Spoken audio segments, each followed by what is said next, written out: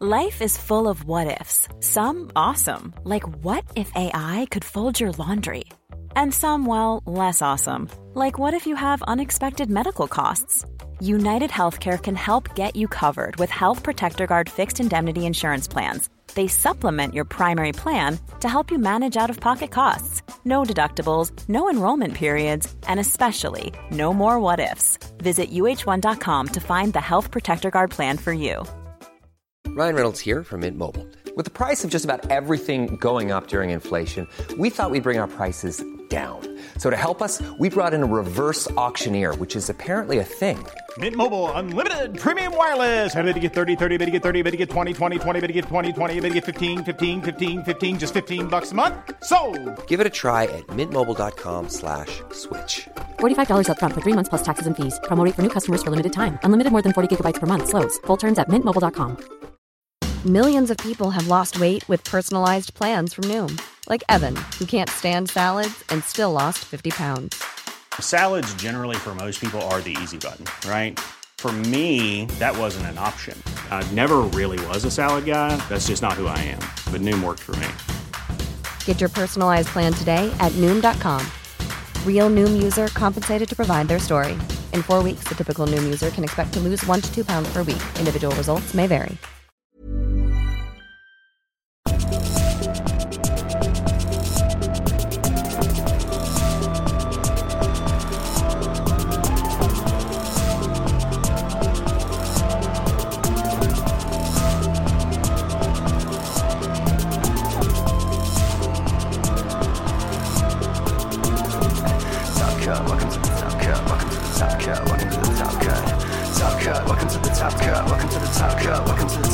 Hello, everybody, and welcome into today's episode of the Top Cut Yu-Gi-Oh! Podcast. My name is Sunny. I am here with my co-host Caleb. Hello. And before we get too far in, we do want to take a moment to thank all of our wonderful patrons.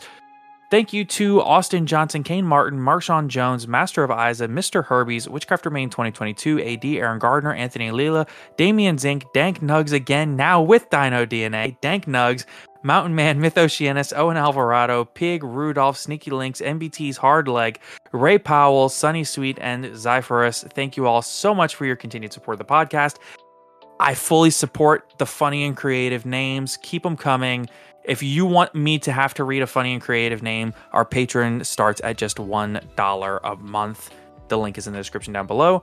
And if you want to support us without having to pay that monthly patron fee or whatever, you can always find our TCG Player affiliate link in the description down below. Costs you nothing extra. Just go ahead, click on it before you shop.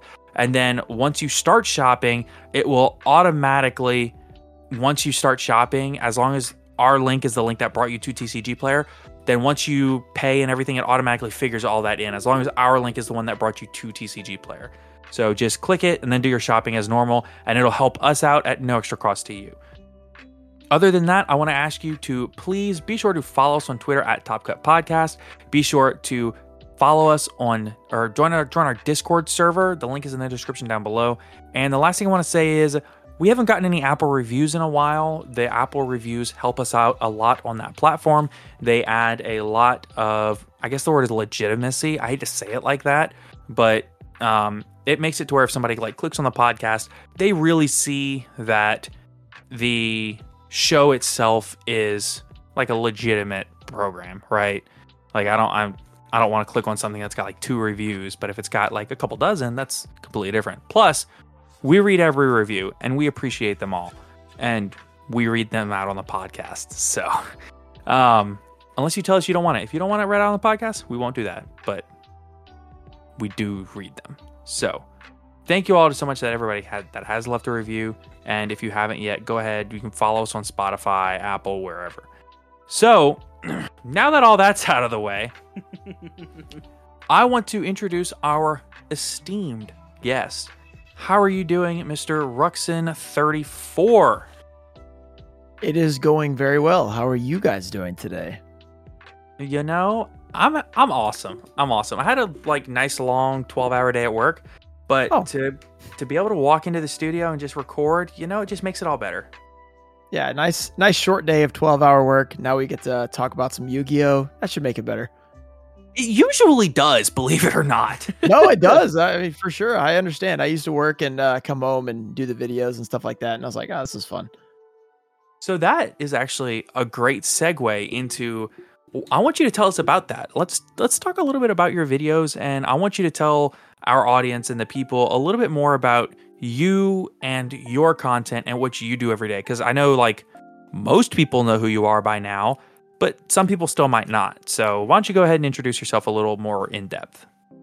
My name or my YouTube name, Twitter, Instagram is Ruxin34. I do Yu-Gi-Oh openings for the most part on my channel, which is on YouTube. I also have Twitter and Instagram, etc., with the same name, where I tweet out random things. Twitter is just crazy sometimes, but YouTube, mostly just openings. Occasionally we do some dueling content, some live streams, like opening tons of packs and stuff like that. So that's kind of my main content, and occasionally I'll do something different.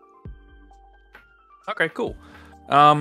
So I want to talk, your content is a little bit different from most, even amongst the like community of channels that do pack openings. Cause there are the channels that do mostly pack opening and stuff, but yours is, I think, pretty unique even from those, in that the packs that you open are not generally new products. I mean, sure, you do absolutely open new products, whether it's a box or a case or 10 cases, but you do open new products.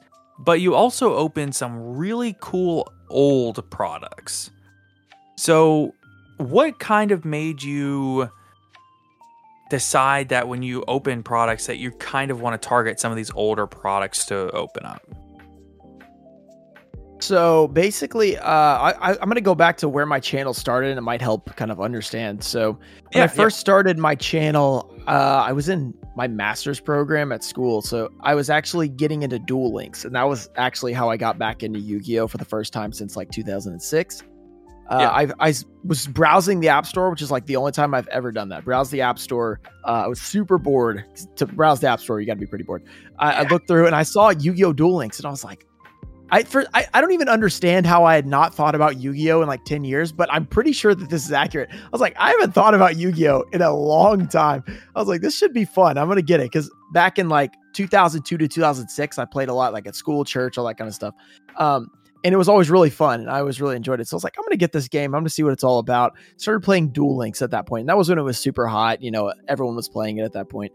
And I started making YouTube videos for some reason. I still don't remember why. I made a YouTube channel. I had kind of always wanted to make a YouTube channel. I had watched like Clash of Clans content in like 2013 and just weird, and Pokemon Go and all kinds of weird, like, I was always a mobile game guy for the most part. It was like Clash of Clans, Pokemon Go, and Duel Links. So those are the kind of the games I played.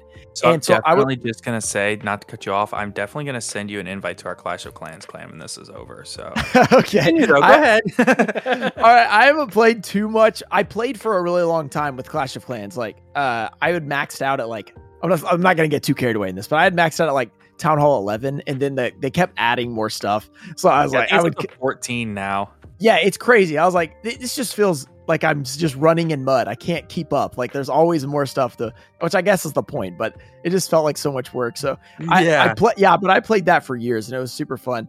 And so that's how I kind of got into Duel Links. It's like, what's this new phone game I'm going to play? So I got it to Duel Links. What was I talking about? Oh yeah, YouTube. I started posting YouTube videos. I don't even know why, because I guess watched those more other mobile games on YouTube. I was like, that would be an awesome job to have. And I was like, it's never going to happen, but I guess let's post some videos. So I started posting some Duel Links videos, which are terrible. They were like out of my car, and like I was using like a headset for Xbox and stuff. It was really bad. But so I posted like 100 videos on Duel Links, and never did. What was that? Over the course of how long? It was like, I think November 30th was my day I started the channel. I don't remember if I posted the video that day or not. And then I kind of posted stuff for like a few months, and then I took a break, and then I posted a few more, like, because I would go on a Duel Links kind of hiatus. I wouldn't play it. Then I would come back, and then I'd post another video or whatever. Right. So I didn't have like a lot of subscribers. I think I had like 180 or something like that. So I got a few subscribers, but like it was mostly people looking up like a deck list or something like that or whatever. So I was doing that. I kind of stopped doing that because I wasn't playing Duel Links for a while. So there was nothing to post because that was what I was posting. So I think around sometime in mid 2018, I got into the TCG, but it was not playing the TCG, it was collecting the TCG. I started watching a lot of videos about old box openings and PSA grading and stuff like that from like Old School Expert and I guess Simply Unlucky's older videos, stuff like that. So I started doing that and I was like, this looks like a lot of fun. And at one point I was able to trade for a first edition Ancient Sanctuary box, which is a pretty old box, but it's not like the coolest box ever, but it was like the 11th core set ever. So when I decided I was going to open it, I was like, I have to record this because like it was like a $270 valued trade or something. I was like, if I'm going to open a $270 box, I have to have a video for this. Like, even if it doesn't like, get any views or anything, I'm still going to post it. So that's funny because like that box is worth way more than that now. Yeah, it's worth like 2,000 or something crazy like that. So at that time, it was like 270, and like at that point, I was like $270 box. This is insane. I've got to like record this. So even though it wasn't as expensive now, I still thought it was crazy. So I did open it. I remember I opened it and like it was like in the dark almost. There was like I was using the flash off of something. It was like the flash off my phone or something. It looks really bad. I still have the video up, but I recorded that one and I was like, okay, I have to record this. It wasn't my first opening I had posted, but it was the first like big opening.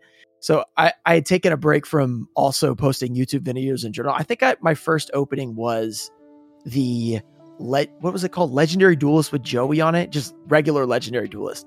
That's now my first video in quotations on my YouTube because I unlisted everything else that was Duel Links. So that one pops up, but the Ancient Sanctuary was really where I started like actually posting stuff. So I posted that and I kind of started doing not necessarily only older openings, but if I got something that was like CyberDark Impact, even though it's not the most exciting set, but it's sort of older, I would post those videos on YouTube.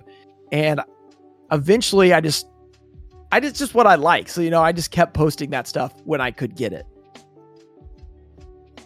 I got you. So you say you got back into Duel Links when you hadn't played the game since like 2006.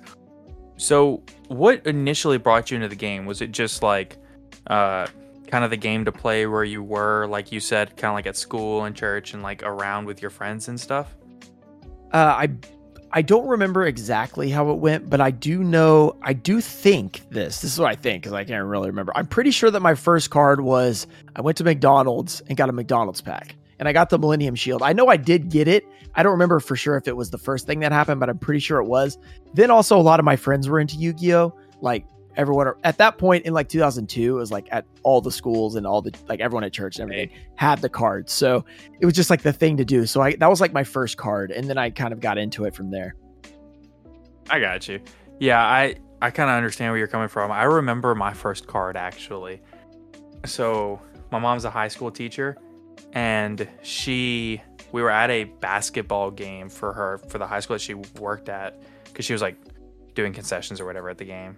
Yeah. And we were walking out to the car after the game and there was a Yu-Gi-Oh card on the ground in the parking lot. And I picked it up without her knowing because that's pretty gross. Yeah. And it was like destroyed, but I could still read the card, see the card, and read on the back where it said Yu-Gi-Oh! And next time we're at the store, I'm like, yo, I've seen those. Those are cool. I want some of those. But that card was Lizard Soldier. Yeah. That's awesome. Yeah, so what is that? Like Metal Raiders? Something like that, yeah. Guardian? Yeah, it's something old. I would guess Metal Raiders because there's a lot of stuff like that, but I'm not actually 100% sure about that one. Yeah. I've definitely seen that card pulled on your channel, but... Yeah, if it's old, I've pulled it. Yeah. You youngins. I first got into Yu-Gi-Oh! Actually, as far as like the anime is concerned, I remember the premiere of the anime. Oh yeah, no, you're old. Yeah, I'm ancient comparatively. Like I said, boomer. I remember when the anime premiered, but I didn't get a pack until the very first pack I ever got, the very first Yu-Gi-Oh! Card I ever got, and I opened it. I remember I had Dark Zebra, Electric Snake, Performance of Sword, and Sonic Bird. Yeah, in the pack. Magic Ruler. Yeah. Oh, okay. Yeah, and not Spell Ruler, Magic Ruler, the OG. Yeah. Boomer. Yeah, and then I got the Dark Duel Stories with the Siriairyu. Yeah. You're right. Thank you. Salamangreat. An acid trap hole. Yeah. At least That's they had the Salamangreat. promos in Salamandra there. Sword. Yeah. It's not called Salamandra Sword, is it? It's called... It's just Salamandra. Yeah. It's Salamandra. Yeah, and it went off from there. Yeah. Well, It's nice to hear that your DDS game had promos in it. Yeah. I didn't even get the DDS game, so there you go. Man, Y'all are even not having promos. You're on a bit different level than me. Man, I usually got 1,000 hours in that game, easy. Oh, not me. I don't know if I've ever actually played that game, to be honest. Oh, I've never really played any of the Yu-Gi-Oh games except for Master Duel. Okay, I played listen. like Sacred Cards, I think. Sacred Cards is cool. But listen, the thing about Dark Duel Stories, you have to remember it's on Game Boy Color, right? Yep. So you have one trap card space. Oh, Lord. What? You have one trap card space. All your spells just activate. And Wait, they don't take up like a space? no, they Wow. no. And also things will just like equip spells can just be randomly equipped to stuff. And instead of like equipping going to a zone, it just gives them the attack boost. Now, when I say random, I'm talking Armored Lizard. You know, the 1200, 1400 reptile monster Yeah. Oh, yeah. can be equipped with Dragon Treasure. I mean, can it be equipped anyway with that? No, can only a dragon be equipped with dragon? Yes. Okay, wow. Okay. We're getting off topic. Hold on, one more thing. I also equipped Dragon Treasure 1.2 Dragon Zombie. This is so weird. Because it said dragon in the name. That's Dark so Duel Stories was insane. That sounds very confusing, to be honest.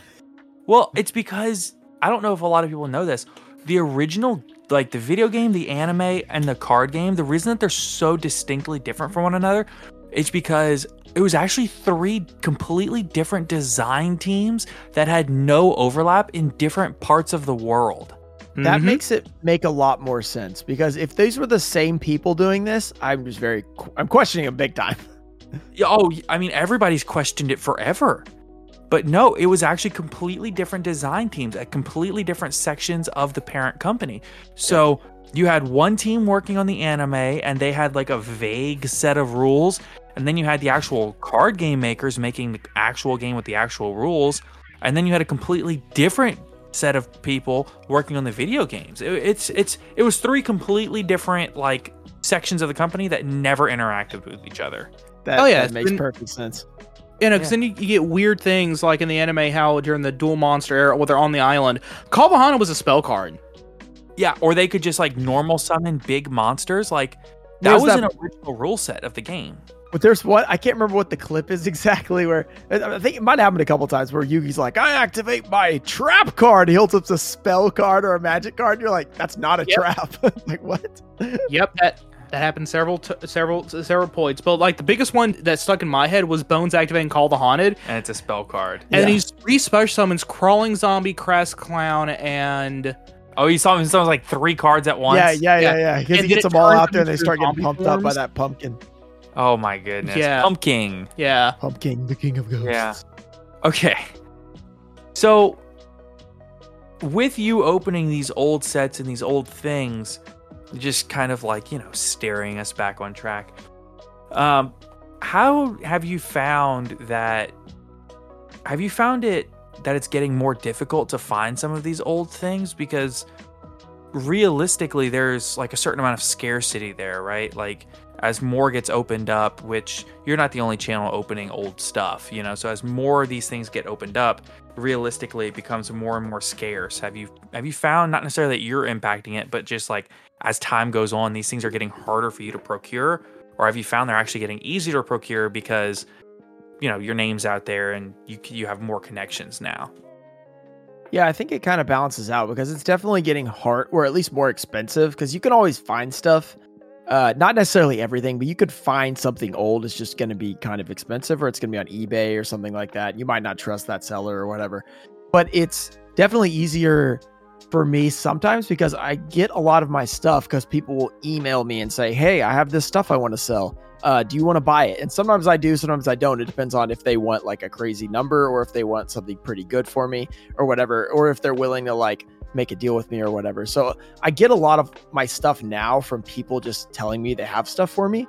But before it was like probably a little easier to find stuff and definitely cheaper when I started, like 2018, 19, especially 2019, before like everything went crazy. You could really find stuff at a decent price, I would say, especially compared to now, like really good price compared to now. But it was a lot easier back then to find stuff like under $1,000 for a first edition booster box. So like I remember buying like Magic Ruler first edition for $800, and now they're a few thousand or whatever. So I remember buying that and being like, this is really expensive. And then they became thousands. And I was like, maybe that was a great price, actually. Yeah. Have you had any of those things that you got at that time that you just like have been sitting on waiting for a rainy day to open? As the price keeps going up and up, you're like, I don't know if I want to open this anymore. I don't keep a ton. I have a few things that I've kept, but nothing that was like super cheap. Like I paid for a couple things. They were kind of expensive and I just kept them and I still have them, but I didn't buy anything. Like if I got it at a great deal, I was just going to open it for a video because it was going to make a good video. So I don't have a ton of like sealed inventory, like I would hope that I would, but especially at the beginning, I don't have like a ton of money or anything, especially back then. I was like spending enough to make videos, you know? So it was like, okay, I have this much I need to make like a lot of videos, so I could spend all this money or whatever. And then I don't really have any money I didn't at least have any money to save anything. Because it was like, if I save this, that's like 2 videos I can't make or something like that. So I would pretty much open everything until recently. I've kept a couple of things, but still not too much. I got you. So as you go out and you procure all these things, I know that there's some things that you have sought out and just gone after for certain projects, for certain events. I know what sticks out in my mind is opening every special edition and every tin and one of every pack from the entirety of Yu-Gi-Oh! Yep. By the way, that was a great video. If Thank you. Anybody wants to go watch that. Yeah. I didn't watch the entire thing beginning to end because I think it was like 2.5 hours. Yeah, you got to fully commit if you're going to watch that whole thing. Yeah. But you had some really cool pulls in that video. I think you pulled a Jinzo out of PSV. Yeah, and the unfortunate part about that one was that was the one I accidentally didn't record that part. Oh, brutal. Yeah, so what happened with that one, that was a cool one because I decided just in time to make that video because I made that video like in July 2020, and then like 2 months later, everything went crazy. So I actually ended up getting all of that stuff actually at a pretty good price. I think, so the way I priced it was I just priced out the pack. So like I spent more because on some things I would have to buy like a whole special edition to get one of the packs or something like that. Or I had to buy like for the Light and Darkness Power Pack, I had to buy like the Light Darkness Power Pack, which has 2 packs instead of 1. So it was like double the price or whatever. I ended up spending though, if you just did like, okay, there's 2 packs in this, I'll divide it by 1. That's how much I spent on this 1 pack or whatever. It was like $3,700, which is like, I mean, honestly, super cheap compared to some of the videos I've done. And like for how crazy it was, like opening every single pack, I was I guess I wasn't expecting to spend that much, but like if I did that now, it's going to be over 10,000 easily. So when I was able to get it for that much, I was actually like, it was over the course of three or 4 months. It took a while, but I was like, I feel like I did pretty good getting all these packs at this price, to be honest. And it was definitely worth it for like how the video did and just how cool it was. But yeah, the thing with that, I was recording that video, and at that time, I think I was still using my Mac to record. So I had a Mac, and then I had like, it was the way I was recording was super weird. I had like, my mic was set up to my Mac, and then like my phone was on a separate thing and like all this different stuff. So as someone on a Mac, I relate. Right. And then I had a GoPro. That's what it was. That's what my face cam was. I used a GoPro for a long time. That's why it looked so garbage. So I had a GoPro. It kept dying because the video was so long. So I had to charge it once. I had to charge it a second time. So then I come back with the last like 15 packs. So, the big stuff, the finale, whatever. And so it's charged up.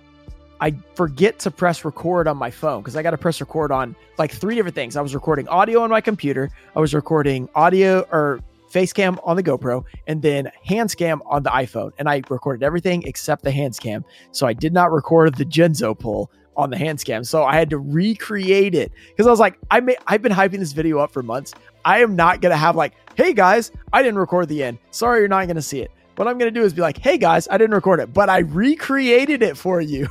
So I did that. And then of course there was several comments like that pull at the end was fake, or that pack was already open. And I'm like, you must have skipped the part where I announced that I had to redo this.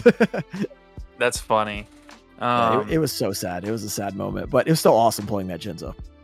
Yeah, it's kind of crazy to see some of the stuff that you've pulled, which, I mean, realistically, you open like at least a dozen packs every video, right? And that's like a video every day. You're on 370 or so days in a row, and it's bound to get somewhere. I mean, that's a few thousand packs minimum. We're not going to talk about like cases at a time. Yeah.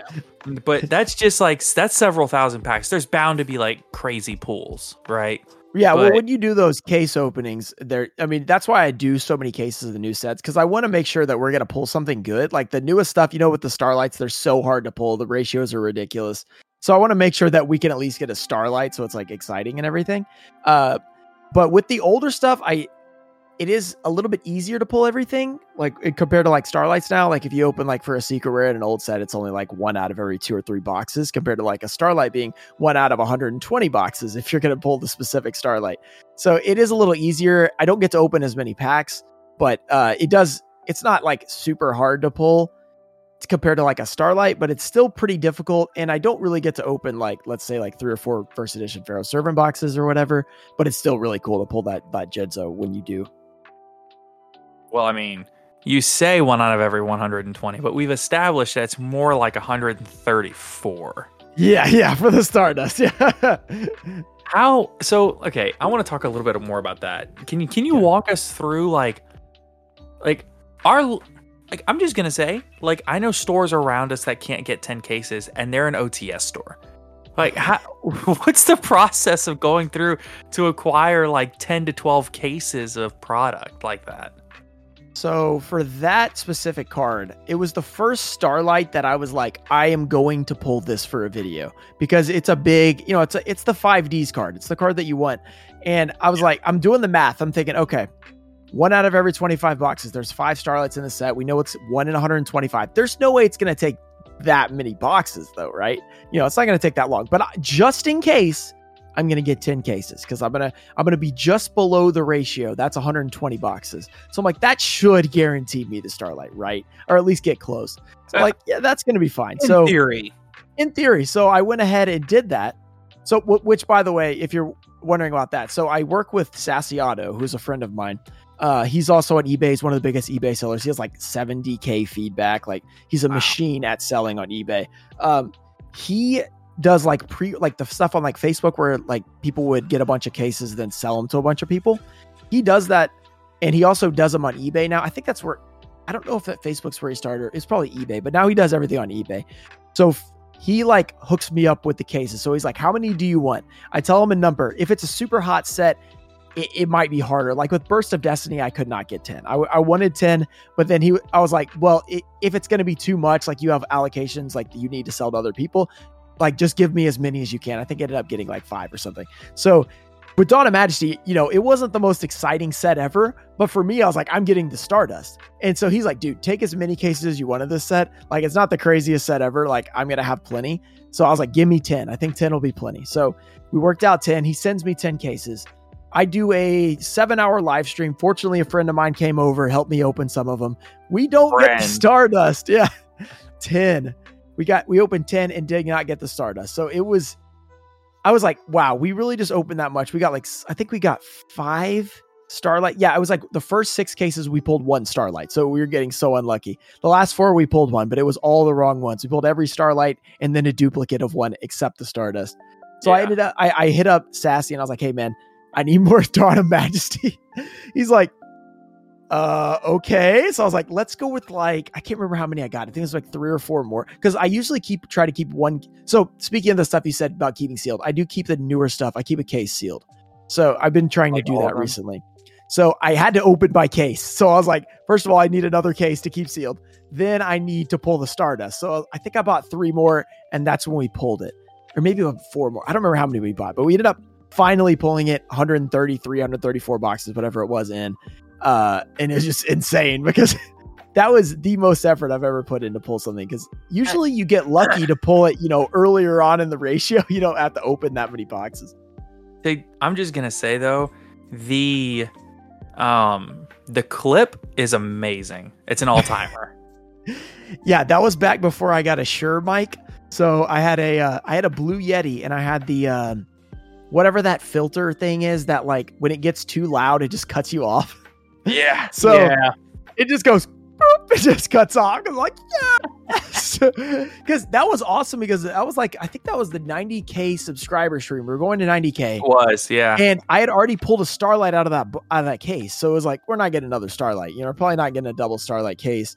And, you open up the pack, you see it's a Starlight. I saw it was a Starlight. I'm like, oh my gosh, guys, this could be it. So I set it down. We open all the rest of the packs, and we save it for that last moment. And it happened to be the right Starlight, which is like, the chances are 1 in 5. It's still not that good that it's still 20% or whatever. So I was like, this is probably not going to be it. I'm gonna have to open more cases. And then it was it. And I just lost it. Yeah. Just the hype surrounding that moment, the amount of effort. I tuned in on the original 10 cases stream, and just seeing the 10 cases stream, going in, getting I probably tuned in for 20 or 30 minutes, Yeah. And popping in at the beginning, okay, I'm going for the Stardust, getting halfway through. I popped in about halfway through, 5 cases in, only 1 Starlight, and coming in at the end, all right, guys, well, I guess we're going to try again some other day. And I was like, oh, no. I was literally miserable towards the end of that. My back was killing me. Because first of all, since my friend had come over, he'd come down from Florida or whatever. And I like how you keep saying my friend. Isn't Rhyme Style? Was it Rhyme Style? No, it wasn't Rhyme Style. It was Vintage Yu-Gi-Oh! Who is okay. Yeah. So he was coming through because he drives past my house basically on his way to his parents' house, which he goes back to sometimes for different things or whatever. So he was coming through and he stopped by and he's like, he saw that I was going to do the stream. He texted me the night before, hey, you mind if I come open some packs? Dude, get in here, man. This is going to be miserable. Because I was like, if this goes for 10 cases, I'm going to be dead, opening this by myself. So when he said he could come help me out, I was like, this is going to be awesome. We're going to get through it. We're going to pull Stardust in a few cases. Not going to be a big deal. So he shows up around the 3rd case. I'm already man, I'm getting kind of tired. There's still 8 more cases. He comes in there. I'm like, okay, this is good. Okay, we've got 2 hands going now. It's going to speed it up. And we get all the way through, my back is killing me. I'm leaning this weird angle because we're both trying to fit into the screen or whatever. And oh man, at the end, my back hurts so bad. I was like, can we just pull it, please? And we never did. Never again. We're not doing this again. I say that, and then I opened 7 cases of Battles of Chaos by myself. Basically, no, Chelsea helped me for 1, I guess. So yeah. But that one felt super long because it was just me. It's just you, and you open 6 or 7 cases. It can start really, really hurting. So the next one I want to talk about, another highlight reel moment. So the odds of opening 1 Starlight in a case are 1 in 2. The odds of opening 2 Starlight case in a case are pretty rare, right? Pretty rare, yeah, pretty rare. Maybe 1 out of every 20 or 30 cases is a double Starlight case. Yeah. So what are the odds of opening 3 Starlights in a case? I don't know. I've only seen it once. Probably 1. Those are the odds. 1. Yeah, there's just 1 odd. Yeah. That was an insane case because that so as you were saying earlier, it's if you buy a lot of packs, you expect to pull something good. Well, I only bought 1 case of that because this guy hit me up on Instagram, which I felt really bad for him after that because he hit me up and he's like, hey, you want to buy this case of Chaos Impact? And I was like, yes, definitely. Because because at that point, Chaos Impact was before I bought cases. It was way too early for me to make it to be worth buying cases because I wasn't getting a ton of views on YouTube. It wasn't going to be a big stream or anything. And I didn't even stream at that point when that came out. So there was no reason for me to buy that. So I had never opened a case of it. I was like, yes, IP Masquerade chase. That'll be super fun. We won't pull it. It'll be awesome.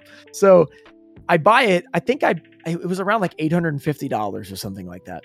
So I bought it for like $850. I was like, this will make a good stream. I'm probably not going to make any of my money back because the only card actually worth a lot of money is IP. Even the Ultra version is like under $20. So like if we don't pull IP, which is like $900, then we're not going to make money here. It's just going to be like for fun or whatever. Right. So we get it. We pull that first one. I was like, wow, this was an awesome case. I guess that's it for this case, you know? I think what happened, so I think what happened was I did the thing where I set it down. So I set it down. We didn't know what it was yet.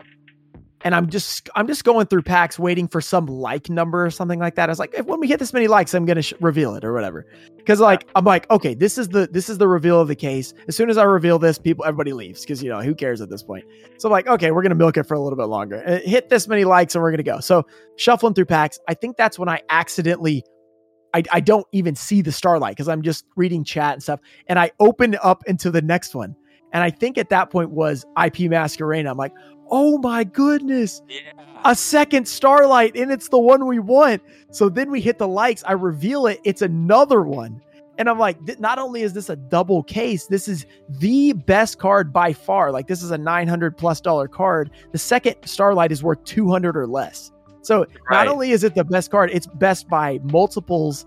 And I pulled it twice. I'm like, this is the best case ever. And then we finish it off with a third Starlight, which at that point, I was sure it was going to be an IP. I was like, this is some sort of error. We're going to get 3 IP. It turned out to be like the Gorgon or whatever. But even then, it was like a triple Starlight, 2 IPs.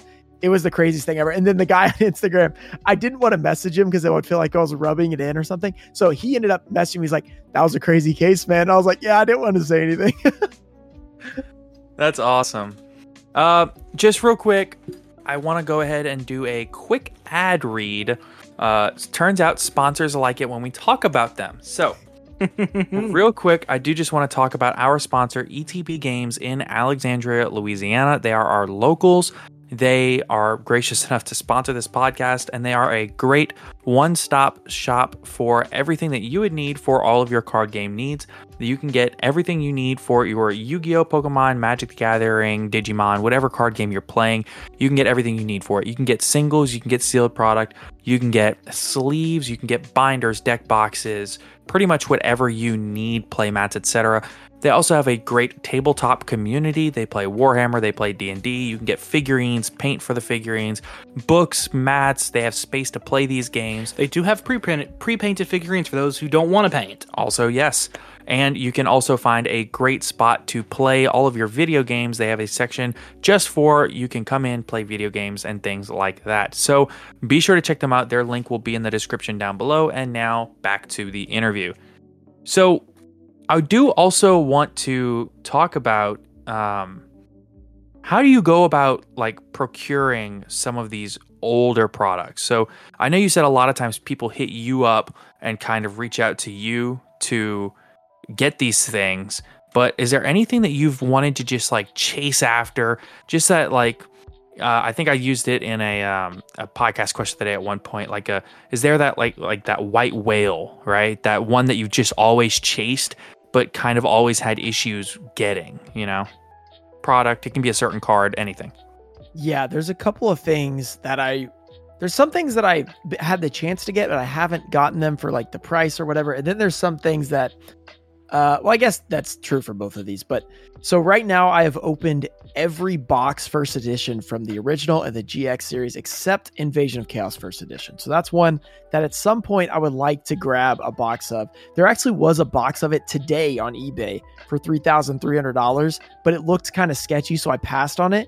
Probably should have bought it and just risked it, but I didn't want to like deal with the hassle of it. But yeah, that is $3,300 seems like a great deal for that particular set. That's another reason it felt sketchy, because it was way too cheap. The box itself honestly looked resealed. So I was like, do I really want to go through like the whole thing of like having to like charge back on eBay, hope they side with me, all that stuff after I've already opened it and all that stuff. So I just passed on it. I probably should have gone for it, but that's the last box I need. So at some point I would really want to pick that up. I've had a couple chances, but it's a little bit tricky because there is the box.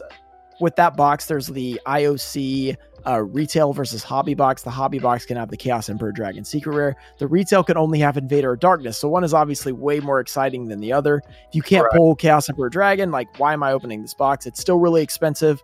like almost as expensive, yet you can't pull one of the best cards. So I had to pass on a couple of ones like that.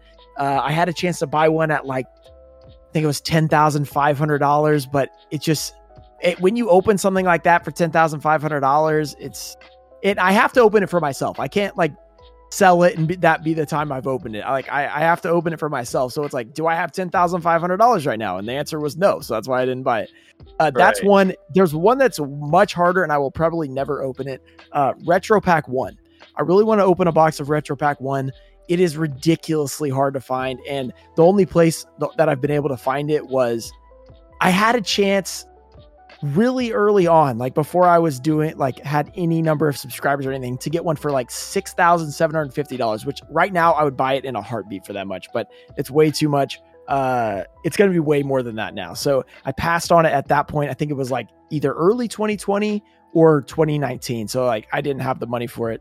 And now it's just insanely hard. I don't even know anybody who has one anymore. So I can't even like ask or figure it out. One guy had one that I knew, and then he ended up trading it. So I didn't get a chance to buy it from him. So now I just don't even know where I could get it from. So that's like the dream. I would love to open that setup.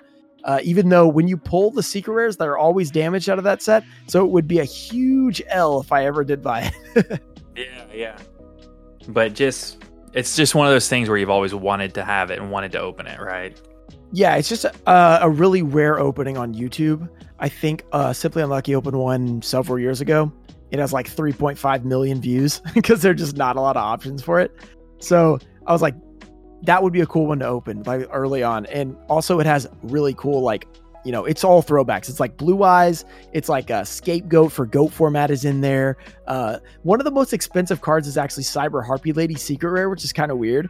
But it's like really expensive because it's like really hard to grade because you pull it out. The back corners are always like frayed, so you can't really grade it and stuff like that. But yeah, I think it would be cool, but I don't know if it's ever going to happen. Yeah. So listen, if you're listening, folks, and if you just happen to have one of those, hit Ruxin up, let him know. Just send it to my address. Yeah. I don't want to pay for it. Anything. I'm just kidding. Yeah, ideally, yeah. Yeah. Well, it'll make a great video. Oh yeah, that would make an awesome video. It would, yeah. Yeah, I think my white whale thing that I've always wanted is a near mint first edition Metal Raiders Gate Guardian. Oh yeah, that's a good one. I still don't own that either. I don't know. I own a super faded one that's actually in really good condition, but for some reason PSA gave it a 6. Probably because it was faded. I'm not really sure, but I own a very faded one, which is pretty cool. Yeah. Yeah, I think Gate Guardian's just like my favorite card of all time, and I have a near mint unlim, but you know, with the rewave of the unlim, it's just not the same. You know, it doesn't hold the value. Yeah, they kind of killed the unlimiteds with that. Yeah, none of those unlimited cards from those early sets have any value anymore, you know, except for like Dimension Fusion. That one's got a lot of value. Yeah, Gate Guardian though, it will always hold like a solid $30 though. Like no matter how many times they reprint it, you can still get $30 even if it's the reprint, because that thing is just like, I mean, people will buy if they see Gate Guardian for $30, they're gonna buy it.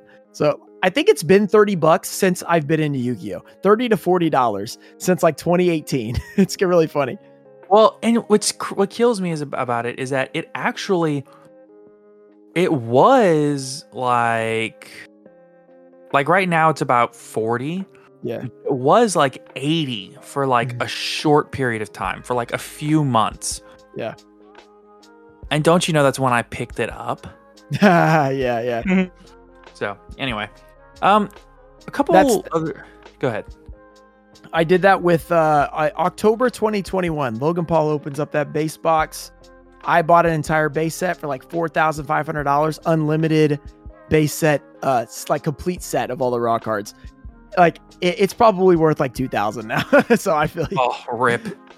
Yeah, I think my biggest L that I ever took on a card was when there was a lot of hype, like middle or to late last year, probably around like August of last year, around Plant Synchro format. Mm-hmm. And I bought a near mint, I mean, just crisp, minty, dual terminal Brionac. Oh, yeah. looked great. Yeah. And honestly, I knew it was bought out on TCG, but I still thought I was getting a solid deal. 200. Aren't they 70 now? Yeah, they're 70 now. Oh, because I have one. It's probably it's like Nearman, I think, and I put it in my Edison deck. Yeah, and I was like looking it up, and I was like, 70 feels like a lot less than the last time I looked at this. Yeah, it was 200, and this was like maybe a month and a half, or maybe a month after I buy it. They add in the price history tool. Oh no. That just made me feel so much worse, because you can watch the price history thing on it go from like 80, spike up to like 300, and then just tank back down to like 80. And I'm just like, oh. Yeah. That price history tool is a lifesaver in terms of those buyouts and stuff. Like, it'll save you so much money. You're like, oh, everyone bought every copy. That's why it's so expensive. Yes. So I do have a couple more quick questions. So a lot of people, when there's like a bit of a terminology thing with some of these old packs and old sets. And one of the key things that I hear a ton of people ask about, wonder about, is the difference between a retail box and a hobby box. It's something that you mentioned a little bit earlier with the Chaos Emperor Dragon, and it's mentioned a lot in those old GX sets because it impacts what boxes can have certain ultimate rares versus can't have certain ultimate rares. Yep. And I was wondering if you could elaborate a little bit more on the differences between the two boxes and like what the original purpose was behind the differences. Okay, so from what I know, basically the retail was for like actual retail stores like Target and stuff like that. And then the hobby would go to your hobby shop, like your local game store and everything like that. So basically at the beginning in the original series, obviously there's no ultimate rares or anything. The only difference was the secret rare you could pull. And then they actually changed it up to have more packs in the retail packs, starting with Magic Ruler and ending with, I believe, Dark Crisis. So there would be 36 packs in the retail box, and you would pull the retail secret. So for Magic Ruler, the retail secret is Serpent Knight Dragon. You could only get Serpent Knight Dragon from those packs. You could not get Blue Eyes Toon Dragon. Hobby box, you could get Blue Eyes Toon Dragon. You could not get Serpent Knight Dragon. It worked the same way in LOB when they had the same 24-pack boxes, except one had Gaia and one had Trihorn Dragon. The retail was Gaia, and the hobby was Trihorn Dragon. So then when it moved into GX, it did kind of the same thing where it split it up, except it was way more drastic this time because they made it where the retail could not pull any super rares or ultra rares that also come as ultimate rares. You couldn't pull the ulti form for those. You could only pull the ulti form for rare cards. So you kind of, unless it was like a set with great rares, which there's not a lot in GX, you kind of got the bad ultimate rares, which is kind of weird. Your hobby, like, I guess it was like a way, kind of like a Lost Start promotion almost. Go to your hobby store, your local game store, because they can get the better cards. I don't know if that's why they did it or not, but that's kind of what it feels like. But now it's like, if you buy a retail GX box, it's so much worse than like a hobby GX box because you don't have a chance to pull those huge cards. Yeah. So there's a huge price difference in those boxes, right? The hobbies are way more expensive, right? Usually the hobbies are a lot more expensive. For some of the rare boxes, even the retail hold some pretty big value just because they're a sealed box of that set. Also, there's a lot of like people that just don't know that exists, that retail hobby exists. So that kind of, they might buy that box and have no idea. And it kind of like influences the price in that way. But I try to like mention that all the time so that if you like at least watch me, you know that there's a big difference there. But the hobbies are still much more expensive. They're really rare because people just aren't as willing to sell them, and especially like even open them up because it's just really tough to come by because it basically cuts what GX was already sort of a shorter print run because it was like less popular time for Yu-Gi-Oh! Already like that. And then you cut it in half because half the boxes aren't as good. So it's like, imagine if nowadays they printed a new set, like let's say with Toon Chaos, because that was sort of short printed because of like the virus and everything. Yeah. So that was short printed. Let's imagine half the boxes of that you couldn't pull collector rares, or the collector rares had to be like, you know, something garbage that you didn't actually want. Yeah. So it makes those boxes so much harder to find and so much more desirable. Right. No one can see this, but whenever you said that, I made this face of, oh my God. Yeah. It's a pretty crazy thing to think about. Yeah, I kind of hate it because GX, I feel like GX doesn't get opened very much because one, they're super rare, and then two, they're so expensive because they're so rare. It's just not worth it anyway, because the box price is a lot more expensive because there's that value of being rare added on to what you can pull, because it's not just the cards you pull, because the cards you pull are usually garbage. Like whenever I open GX, as soon as I'm done with the video, I'm like, why in the world did I open that? I got nothing out of that. So it just makes it that much harder to open GX. Yeah, and it's something that I always wonder about, because those GX boxes are so expensive and so rare, but they're so cool, especially if you look at a set like, I want to say it is Strike of Neos, the one that's got like the Air Neos in it. Yeah. Yep. And it's like, even if you go crazy good on it, right? Even if you like open an Ulti Air Neos, and even if you open like let's say you get like, I don't know, is it even possible to get multiple Ultis in a box? So GX is split up. So for Strike of Neos, when they started adding secret rares back, you only get one ulti per box. But in the early on ones, like the Lost Millennium, Enemy of Justice, all that stuff, you got two every box.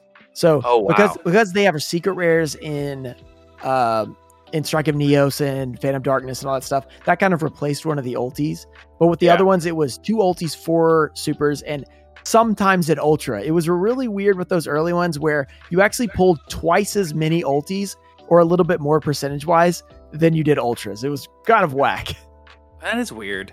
Yeah, they only put 4 Ultras per box. So it was kind of like there was only 4 different ones. So like the ratio ended up being similar, but it was strange. That is weird. So I know that you do a lot of sales on TCG Player. You sell a lot of things on TCG Player. And obviously there's like YouTube AdSense revenue, things like that. But I have to wonder, is there ever a point with some of these products that you're just like, I just can't do it? Like, I can sell all I want on TCG Player. I can sell all that I want on my personal website, this, that, and the other. But it's just like, it's just not within the legitimate realm of like feasibility, you know? I mean, if it's the first time I've opened it, it doesn't matter. Like, I'll take 100% loss because I want to have that video. The second time, it really matters. So it's like, well, I've already opened this. We've done that. I'm not going to take a 95% loss this time. So especially with GX stuff, like all those boxes, like Cybernetic Revolution, I got murdered on that box. I think I lost like over $4,000. I was like, I'm doing this one time and I'm never doing it again. That's it. Yeah. Like, that's fair. I say never, but maybe in like 5 years I'll want to do it. But at that point, it's probably gonna be like $30,000 and I'm not going to do it. But yeah, so I'll do it once, and then, which I've already done every GX set at this point. I've done them all, so I don't need to do anything else. And then I need to do IOC, and that's about it. I think like LOB and like MRD would be the only ones that I would do multiple times, just because I really like those. Yeah. So again, listen, if you're out there and you have an LOB first ed box that you want to see opened on camera, just send it to Ruxin. Just send it his way. Yeah, just send it to me. I'll open it for you. You don't even I don't have to buy it. I'll open it for you. You keep all the pulls. That's what we do. Yeah. He'll even like let you pick one of the commons, and he'll sign it and send it back to you. Yeah. Oh, you can pick whatever card you want if I get to open it. I'll sign all the cards if that's what you want. Yeah. Just get a signature stamp. Just start stamping up. Blue Eyes White Dragon. Oh, and then just like send them all to PSA with the stamp on them. See what they say. Like, this is PSA 10, right? What's that name on it? No, it's fine. Just ignore that. Don't worry about it. Trust. So I just have like one more question about the actual like opening and things like that. And it's actually not even about opening. It's about grading. So there's a lot of discourse surrounding PSA and BGS and the grading of these cards. Yep. A lot of people are of the mindset and of the opinion that grading is a scam, Yep. So I was kind of wondering if I could get your thoughts on that, because I know you get like a lot of things graded by the various grading companies, and I was kind of wondering where you fall on that. Well, I obviously don't think it's a scam because I do it, but I totally understand where they're coming from, because grading is very subjective and inconsistent, which is sort of like a problem with it because like you're grading something, you want it to actually be right. You know, you're spending a lot of money. You want them to actually give you the right grade. Sometimes they give you a worse grade. Sometimes they give you a better grade. I think most of the time they give the correct grade, but it's just when they mess up, it's very like, you're like, okay, wow, how do you mess this up? This should not be a 6 or whatever. This should be whatever. And it's like 1 out of 100 cards, but it's a really big deal when it happens and people make a big deal about it. But I've been doing it for a long time, since I think 2019. I could have done it in 2018, but at that point I didn't like to grade stuff. Or I didn't want to, at least, because I was like, I don't want to spend, at this point it's comical, but I was like, I don't want to spend $7 a card to get it graded. That's expensive. I'm going to send 10 cards. Now it's $100 to grade 1 card because they're still closed on the bulk front. But it took me like a year to get into it.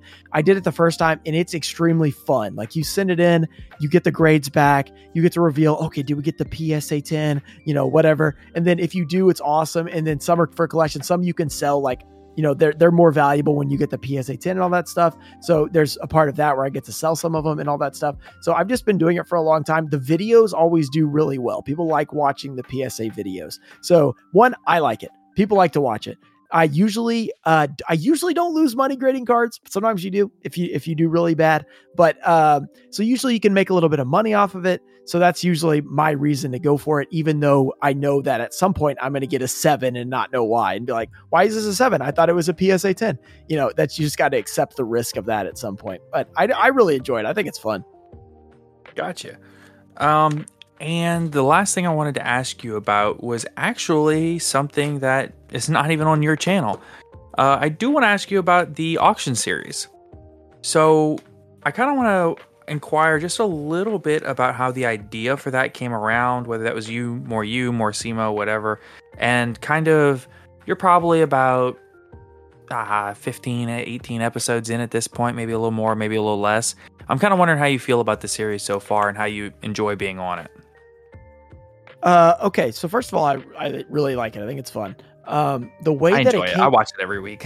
Yeah, I think it's one of the most fun series. I'm biased, but I think it's really fun. Just like the randomness of what's going to come up and like, you know, what we're going to bid on it and all that stuff, which is good because, you know, I'm terrible at dueling, so I lose every week, but it's fun to at least win some auctions. But it came up because Simo, I had not talked to him a ton before he asked me to be on the series. Excuse me. He sent me a message on Twitter and he's like, hey man, I want to do a series with you. I know he said, I feel like I should be doing a series with you. I think is what he said, but I don't know what it should be. And I was like, I think I was in the middle of playing basketball or something. So I came back, sat down, I looked at my phone and I was like, oh, Simo messaged me. Okay, this is weird because like we don't talk that much or whatever. So I had talked to him a couple times. So like, oh, this is cool. Like, I wonder what he has to say.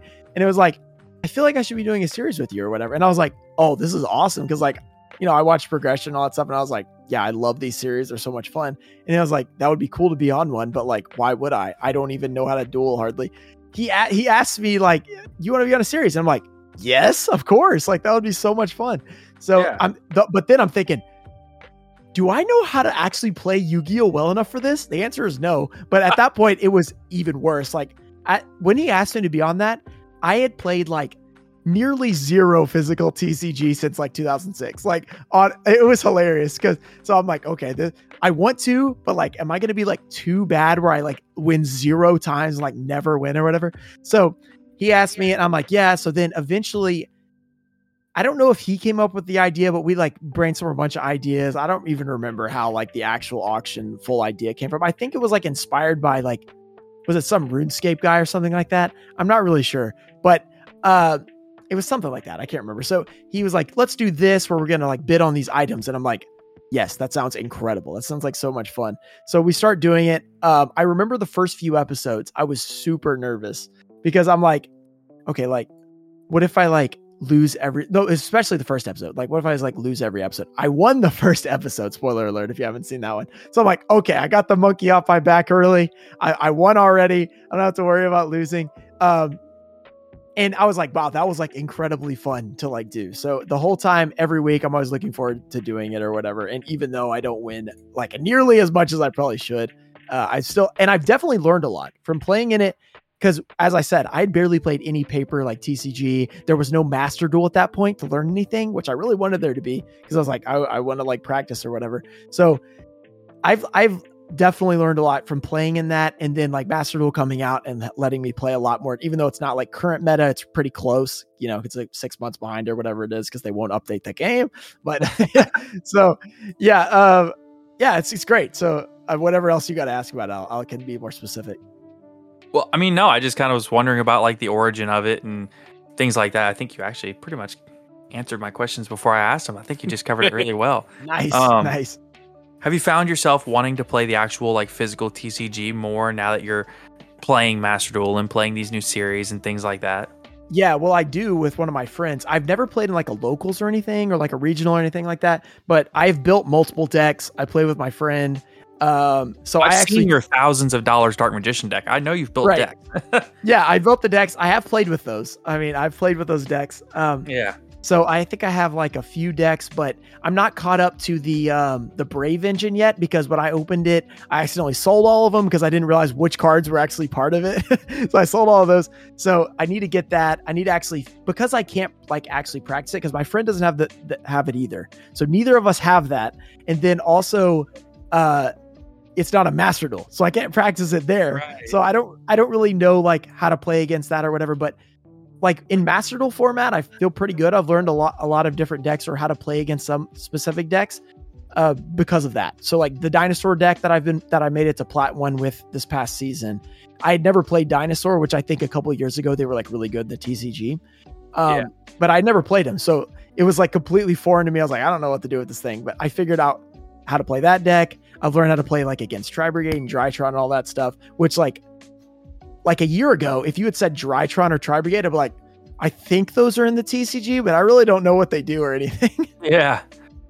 Well, so that's a cool thing about Auction Series, that it really expanded like me as like just like a fan of Yu-Gi-Oh. I'm not just a collector and an opener now. Like, I know I'm still probably not that great at like playing the game, but like I know a lot of the cards now. I know what they do. I know the reason or the deck they're in and stuff like that. And I think that it's really expanded to like having more people that follow me now, or at least that I don't think that it's like made my audience like crazy big, but like more people know of me from like the Auction Series. It's the guy on the Auction Series. You know, they might not have heard of me from like it because they don't watch pack openings, but they're like, yeah, that's Auction Series guy. So yeah. That's awesome. So you heard it here first, folks. There will be like probably like a 4 case opening of Grand Creators coming up on Rexon's channel, so he can get the Brave package. Get ready for that stream. Well, I didn't get any collector rares when I did that, my first one, so I don't know. I'll do another. Yeah, well, I have 10 more boxes, and I'm pretty sure this case also doesn't have collector rares based on what I've pulled in the first 2. So I'm definitely going to open those 10 boxes at some point, because I do need to get the Brave engine. But I just haven't decided when it's going to happen. Fair enough. Well, I think that sounds like a great live stream. I think I'm ready for it. I think I'm just going to close it out with, have you found that Master Duel and the new Master Duel format has more transitioned? Because I know that you do pack openings on your channel, but you also do a bit of, you've started doing some Master Duel stuff on your channel. I remember when Master Duel first came out, you did a live stream. It's like 4 a.m. or some crazy time in the morning. Have you found yourself capturing a bit more of a competitive audience? Because I would imagine that with pack openings, like the vast majority of your audience would lean more towards the casual side. So I'm wondering if, some of those competitive players have kind of, if you've noticed any kind of like trickle in off the Master Duel gameplay and things like that. Yeah, so that that stream, actually, I think that was when there was an episode of the Book of Boba coming out, and it comes out at 2 Central. So I stayed up and watched it. So I watched that episode, and so while I was watching that, Master Duel dropped in the middle of the night. So that was like, everyone, they just shadow dropped it. Like nobody knew it was coming out. So I see it on Twitter, like after I'm watching that show, and I'm like, this is the perfect time to live stream, because nobody knows this is coming out. Like I can just go up there, download it, play it basically until I get tired of it or whenever I want to go to bed. If nobody's watching, like let's say nobody watched it because it's 3 a.m. I was expecting like nobody to watch it because it's like, it's 3 a.m. I get on there, like 1,000 people are watching or whatever. And I'm like, well, I guess we're streaming for a while. I go to like 9 a.m. It was like the weirdest thing I've ever done so far since like being like a full-time streamer YouTuber. I guess I'm more of a YouTuber, but I was like, why wouldn't I stay up all night? It's a brand new game. 1,000 people are watching. I'm having fun. I'm just going to stream this. I'm going to stream this for a while. So yeah, that's how it started. That was pretty fun. And in terms of the audience, I don't think a ton of competitive people watch me. I know I've had some people trickle over from Auction Series. I'm not sure like if they're like competitive or if they're just like people who like watching those series. They like the old school stuff, but definitely my main audience is more of people that either don't play at all anymore or they play super casually. And I think some people have come over, but I would say I'm still mainly toward casual players / people who just collect stuff like that. I definitely have a massively different audience than somebody like, let's say like Pack or something like that. Right. Because when I like posted a Master Duel video yesterday, my worst video I've posted in a long time. Like just nobody cares, not nobody, but like percentage wise, it was like, I think it was 70% less views. So it was like, okay. So at that point I was like, okay, yeah, I can't post this stuff all the time, but it was like, it's still fun. So I'll post it every once in a while or whatever. But yeah, so I definitely still have more of the casual / collecting audience, which is what I built up. So I can't really complain about it or anything. But I definitely picked the right time for that Master Duel stream because it didn't matter who it was. People were going to watch that. They were like, oh, Master Duel's out? Hell, let's get in here. I think that stream, I answered the question, is this on mobile? Like 1,000 times. I was like, no, it's not. no, not yet. Not. Yeah, definitely. Well, I think that's pretty much going to wrap it up for us. All we have left to do is the podcast question of the day. This is, I know you are not a regular listener, but this is, you may have seen on Twitter. It's something that we ask on every episode. We have a new question that we do and we pose to the audience. The last podcast question of the day was, what is one anime strategy that hasn't been brought to the TCG yet that you would like to see?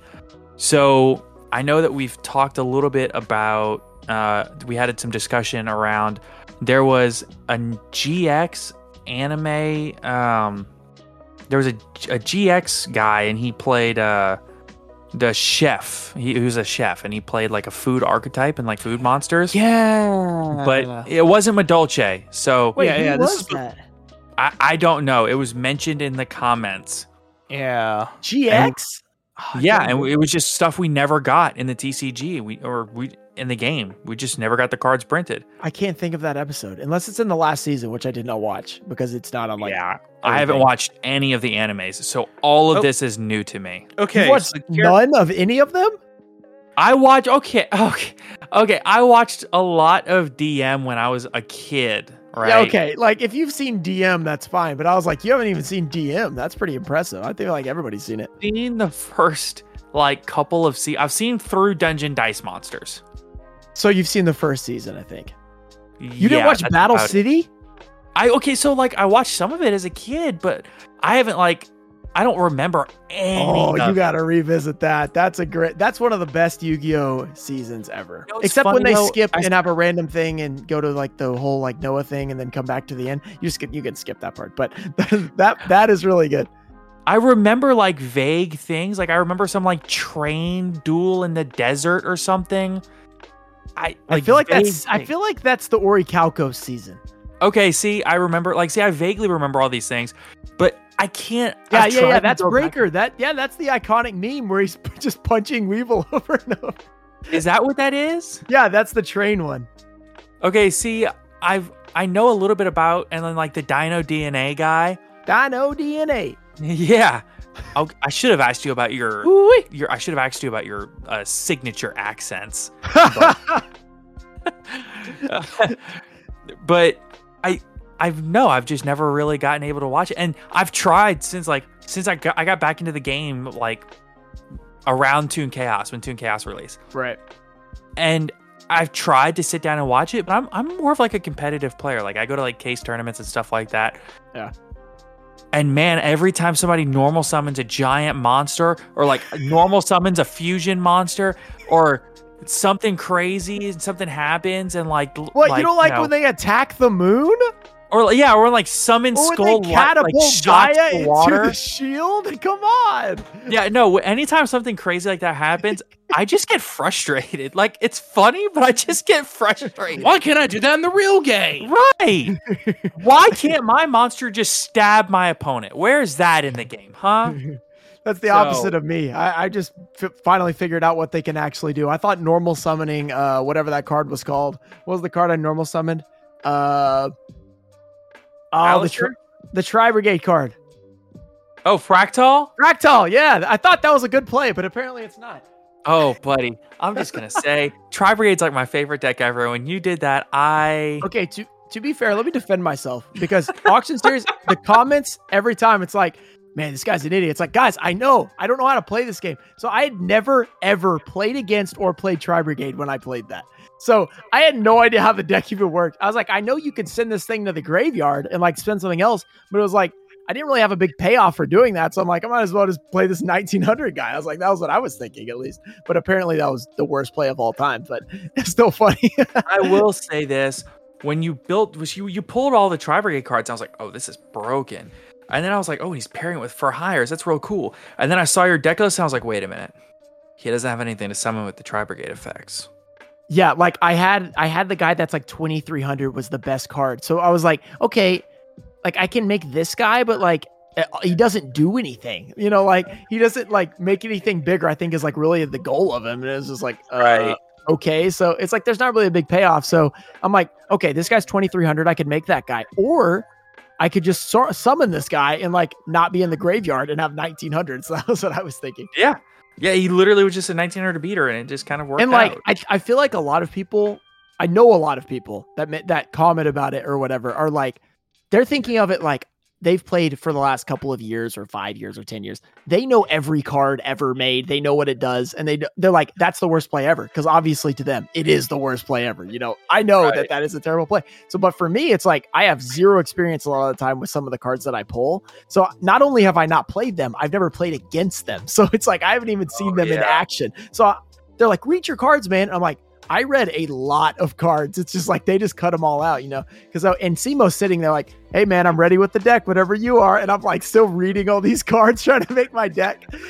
I'm like, oh gosh. So there's like, okay, I don't want to lose, but also I don't want to make him wait for 3 hours while I build a deck and like read every single card and do all this stuff. So especially when I end up on the episodes where I open like 130 packs and there's like a million different cards and stuff. At this point, I am figuring out a lot of the cards, or at least I recognize, oh, that's a good card. I've played that before and stuff like that. So it's helping. Yeah. With the first like 10 episodes, especially, it was sort of rough. I was like, okay, so I've never heard of any card I just pulled. Time to read, you know? Listen, all you need to do to win in the auction series, this is your recipe for success, okay? I'm just going to give you a cheat code.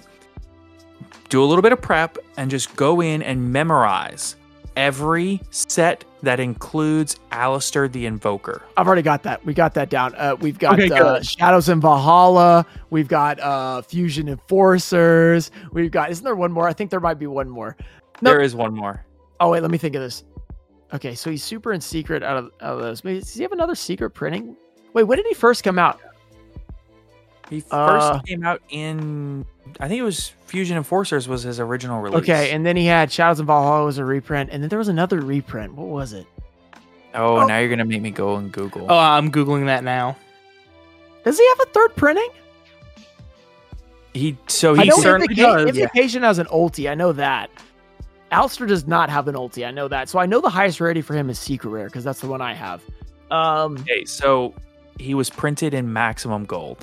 As an alt art. Yeah, because alt art. Yeah, I didn't know that, but I always just write off. So, okay, that's another thing that's changed since I started like actually making decks. I used to love Maximum Gold. I thought it was cool. Then I started putting those cards in sleeves. Yep. And I was like, this sucks. I hate these cards. Literally the worst. So it's crazy how like playing with the cards actually changed my mindset on so many different cards. Like Alistair, did not give a crap about him until Auction Series. Then when I won with him, I was like, this is the best card of all time. So while y'all were having that conversation, by the way, I quickly looked up. The guy's name was Sarter. and he played a deck where he had 3 normal monsters. Oh, the cook guy? Yeah. His name was Sarter. He was the chef for Raw Yellow. The cards to solve his deck were 3 vanillas named Carrot Man, Onion Man, and Potato Man.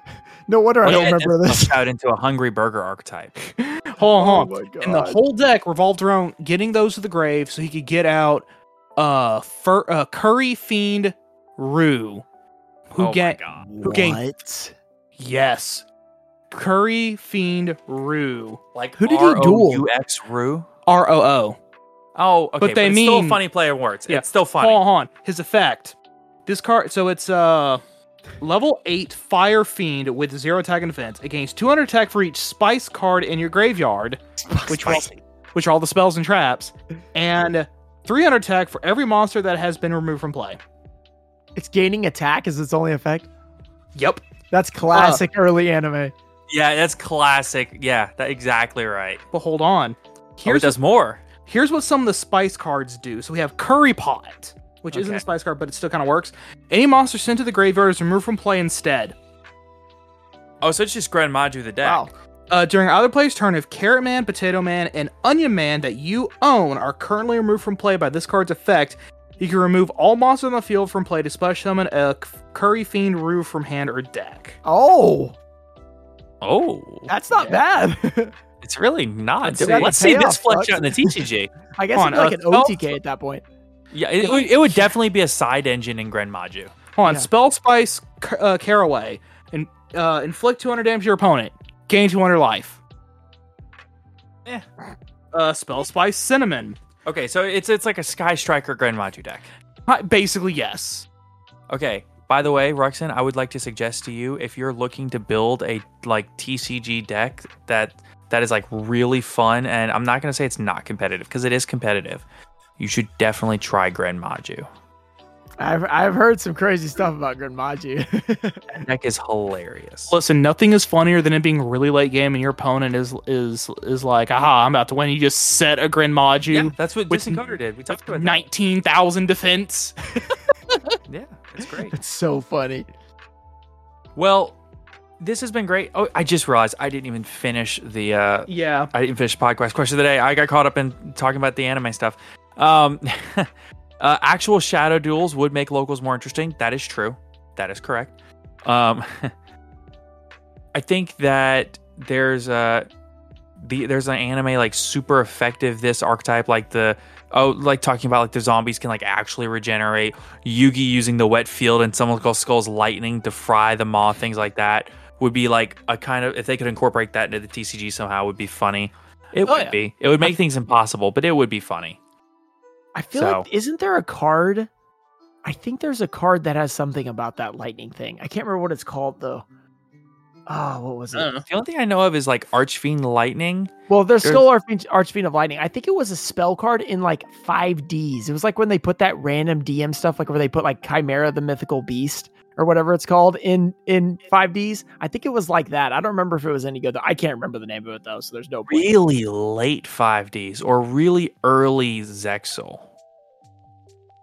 Yeah, I know exactly what you're talking about because I remember opening some Zexal packs. Like, I mean, I'm talking before Order of Chaos, maybe around Photon Shockwave, and it was like you said, like Chimera the Mythical Beast, and it's like, wait a minute.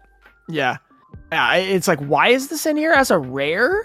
Like, it's not even a common; it's a rare. It's like this card is a regular fusion card. It's like, why is this in here? Absolute Power Force, Chimera the Flying Mythical Beast. Yep, that's it. And it's like, why was this never printed? And I guess it didn't need to be printed. And why is it printed now? Yeah, random. But yeah, I mean, to see some of those strategies and things brought in, one of the only things I can think of that hasn't been imported is the CCC deck, which is like, I guess a side thing, partial, like it's a non-pen DDD deck, basically. Spectre's Drones from Vrains, Stray Cats, which is Kathy Catherine's deck. Oh, I know that one. I don't know that one. The Orichalco strategy. I mean, yeah. Outside of literally just the Seal of Orichalcos, which doesn't let you take the loser's soul. I mean, it's so lame. Yeah, who would want that? So, that is our old one. The new podcast question today is, what are some changes you would like to see made soon in Master Duel? Personally, I would like to see more ranks above Platinum, and I would like to see some new cards imported and maybe a new ban list. But that's just me. What about y'all? I can agree with that. Yeah, I definitely want to see them catch up, or at least have similar cards to TCG, because as I said, like Brave Engine, like if it's going to be in there, I would like to like figure out how to play against it. It'd be nice. Right. Give me Small World. Yeah, and all that stuff, like all these good cards that people are playing that are just not, they don't exist. They're not in Team Master Duel, which is kind of weird. And also, I think it'd be cool if they did because they have their different ban lists right now. It'd be cool if they had the regular ban list on there too. Because like, okay, I want to figure out how to play this deck. Hopefully I can, play the same cards in Master Duel. But like, if you want to figure out how to play against Dragoon, not happening because it's banned. The thing that I actually want to see more than anything else in Master Duel is I want to see the game support a bunch of different alternative formats. Give us Time Wizard that format. Too. Yes, please. That would be That's so my cool. number one thing for Master Duel is I want to be able to go in. I want to be able to select the TCG ban list, the OCG ban list, or standard, which can just be whatever they want the Master Duel ban list to be, right? Yep. I want to be able to select best of 1 or best of 3 before I start my matches. So basically like have separate rooms, basically. Yeah, separate like server, not to say servers, but like, separate pools of separate queues, a queue. Yeah. A separate one for each of those options, because I feel like you can definitely put in best of 3 and best of 1 for TCG, OCG, and standard, and you would easily be able to regularly find games with no issue. Yeah. And then maybe like once a month or twice a month, probably once a month, I'd like to see an event similar to how we had with the Xyz event, where they have a Time Wizard event where you can build decks from specific time periods. If they would make those 2 changes, I think they would have like the best game in the world right here. That would be incredible.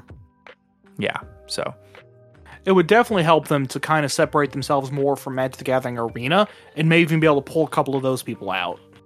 I think that it would surpass Magic the Gathering in the Arena. I think it easily would. But as it sits right now, I've worked in game design. This feels like the beta version. Oh, it yeah. really does. Oh, definitely. Yeah. So they literally haven't done anything since the beginning. It's really weird. Yeah, they've done everything about it. Felt like they were like, okay, we need to drop this for some reason. We're gonna drop it like middle of the night. We're not really ready to drop it. We don't have any updates for a while. It all kind of feels that way. Yeah, not gonna say anything and hope people don't notice. Yeah. It's a little weird. The good thing is they have been like, it seems like whenever there's like an issue, they fixed it extremely quickly. Yeah, it's weird. It's like the most response we've ever gotten from Konami on like issues and things. And when it first came out, people were like praising Konami. They were like, this is awesome. This is like the best thing we've ever gotten. We've actually gotten quick communication on a lot of things, yada, yada. And then 6 weeks later, community's in shambles. I don't even understand. Like, I feel like adding ranks is like, I don't know, because I haven't like designed a game, but I feel like just adding some ranks is not that hard. But maybe it is. But like, it would make a huge difference because like it feels so short right now. Like even for me, and I don't even play that much competitively or anything or like on Master Duel, but it's just like you're finished, and then it's like, what do you really do after that? It's kind of like in Duel Links, you hit King of Games, but it usually would at least take you a while to get up there, especially the first time. I kind of wish if they're going to keep this way that they would just push you all the way back to the beginning and not have to, like, I think they push you down to like gold 1 now if you made plat, or gold 5. I can't remember. So you don't really have to win that much to actually finish for the whole month. So I don't know. And then once you finish that and you finished all the storylines, you're like, okay, cool, I'm done. Like, game's over. Like, I'm not playing current DCG. I don't have anything to climb on. It's just kind of over. Yeah. So that's all it lasted. Yeah. They definitely need to keep content flowing and kind of nurture this, because they have the potential to have the biggest, most impactful release of anything Yu-Gi-Oh related since the game came out. I truly believe that. Just think about how many updates were in Duel Links. Like, they were updating it like weekly. And it's like, why don't you just do that in this? You just have an event every week or every other week. Like, it doesn't seem that demanding. All you do is make another another place for people to play, like the XCs event. Just do that and just call it something different. There's a million different things you can do. Yeah, there's so many things. Like, I think the XCs event was cool. I think it was a cool idea and a cool concept. And it was fleshed out like okay. But I think that they could have taken it so much. Like, there's so many things that they should have done before they did that. And even once they did that, they could have fleshed it out better. Yeah, so. Like there should have been, like, I would say there should have been like, okay, there's like a leaderboard, or like there's like a target. There's like a certain amount of things. You get this really cool thing that you really actually want. Like for me, I didn't care to play it at all. I played it for like the first 2,000, I think, to get a bunch of gems. That was it. And it was like, I think it's cool, but like I'm not going to go out of my way to play this because there's not like anything really cool to chase, like a top spot on the leaderboard. There's not like, you get this cool cosmetic if you get first, or like top 10 or top 100 or whatever. And I feel like that adding that makes it even better. And like they could do that for like every event. Yeah. I mean, the thing that they could really do that would make it like top tier, they could add prize cards in extremely. Yeah, exactly. Like that would be insane. That would be insane. And it doesn't even have to be like a unique card only to Master Duel that we don't have in the TCG. Like, just take a card and give it a really, really unique finish. Like they have the royal finish and the glossy finish. Give it a really cool like rarity. Yeah, and like all these like these giveaways they do for like the take a picture of your setup.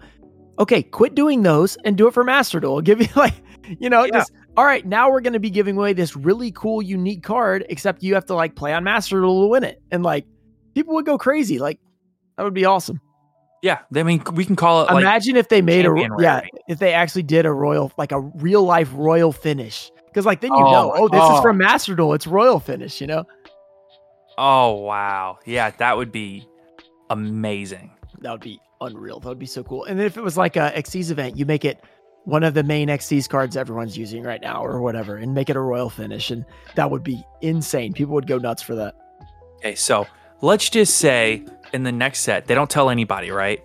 And you can pull, it's like a 1 in 10 cases thing, right? Yeah. And you can pull a card, whatever card they choose, in the TCG in royal rarity. Right? It's a new rarity. It's only that one card in this set. Yeah. Would you go like live on stream, just open cases until you get the royal rarity? They come out with a new rarity that's 1 every 10 cases. I definitely would. Heck yeah. Yeah, because like that's the thing that I make content about. It's like, oh, new rarity? That's what we do here. Yeah. We got to get this thing. I bet you're excited. Especially if it was like a collector card. What was that? I said I bet you're excited for Ghost from the Past too, huh? Yeah. It's gonna be fun. We're gonna have some streams. We're gonna have some videos for sure on that one. It's gonna be pretty nuts. Booking my flight to Canada now. I'm coming to open some packs. Let's go. I'm not from Canada, but okay. I definitely thought you were from Canada. No, so many people think that. I'm not sure why. Well, okay, tell me why you thought. I saw that in a stream. I thought you were from Canada. I'm not. Wow. I'm not actually. I'm from the U.S. I guess because I think it's because you're just too nice to be in the U.S. Everybody just thinks, well, you speak English, so you have to be from Canada. Yeah, possibly from the U.S. But listen, everybody, that'll wrap us up for today's episode. Please be sure to go follow Ruxin on Twitter. Go subscribe to him on YouTube. Follow him on all the platforms. Ruxin, I know I just plugged you, but go ahead and plug yourself again for anybody that doesn't know who you are mainly, but I'm sure everybody does. But, just in case. All right. Ruxin34 on every platform, I think, except maybe like on TCG Player, I'm just Ruxin, but on like YouTube, Instagram, TikTok, Twitter, it's all Ruxin34. So go follow those. Yeah, definitely. And if you aren't already following us, you can follow us and find us on, you can find us on pretty much everywhere, huh? Twitter, Discord, all those normal places. Yeah. And then be sure to check out our Patreon if you're interested in that. We now have merch on our Patreon. Wow, I totally forgot to announce that. We have merch on our Patreon now. Yeah. And we also have our playmat dropping on March 11th. Woo! Yeah, so this is where you edit it and put this at the beginning. We might actually have to do that, or it'll just be a reward for the people that stuck around. Yes. That's what it might be. No, yeah, our playmat's going to be on the Imperium Duelist website starting on March 11th. So be sure to check that out. If you have any questions, hit us up. If you were on our Twitter and Discord, you would already know that, but but please be sure to check all of that out. Be sure to check out our Twitter. If you're on Apple, please be sure to leave us a review. If you're on Spotify, go ahead and just follow real quick. It takes no time out of your day. But thank you all so much for listening to today's episode of the podcast. And until next time, have a good day, everybody. Take care, everyone. Hi, I'm Daniel, founder of Pretty Litter. Did you know cats tend to hide symptoms of sickness and pain? I learned this the hard way after losing my cat, Gingy. So I created Pretty Litter, a health monitoring litter that helps detect early signs of illness by changing colors, saving you money and potentially your cat's life. Pretty Litter is veterinarian developed, and it's the easiest way to keep tabs on your fur baby's health right at home. Go to prettylitter.com and use code ACAST for 20% off your first order and a free cat toy. Terms and conditions apply. See site for details. Even when we're on a budget, we still deserve nice things. Quince is a place to scoop up stunning high-end goods for 50 to 80% less than similar brands. They have buttery soft cashmere sweaters starting at $50, luxurious Italian leather bags, and so much more. Plus, Quince only works with factories that use safe, ethical, and responsible manufacturing. Get the high-end goods you'll love without the high price tag with Quince. Go to quince.com/style for free shipping and 365-day returns.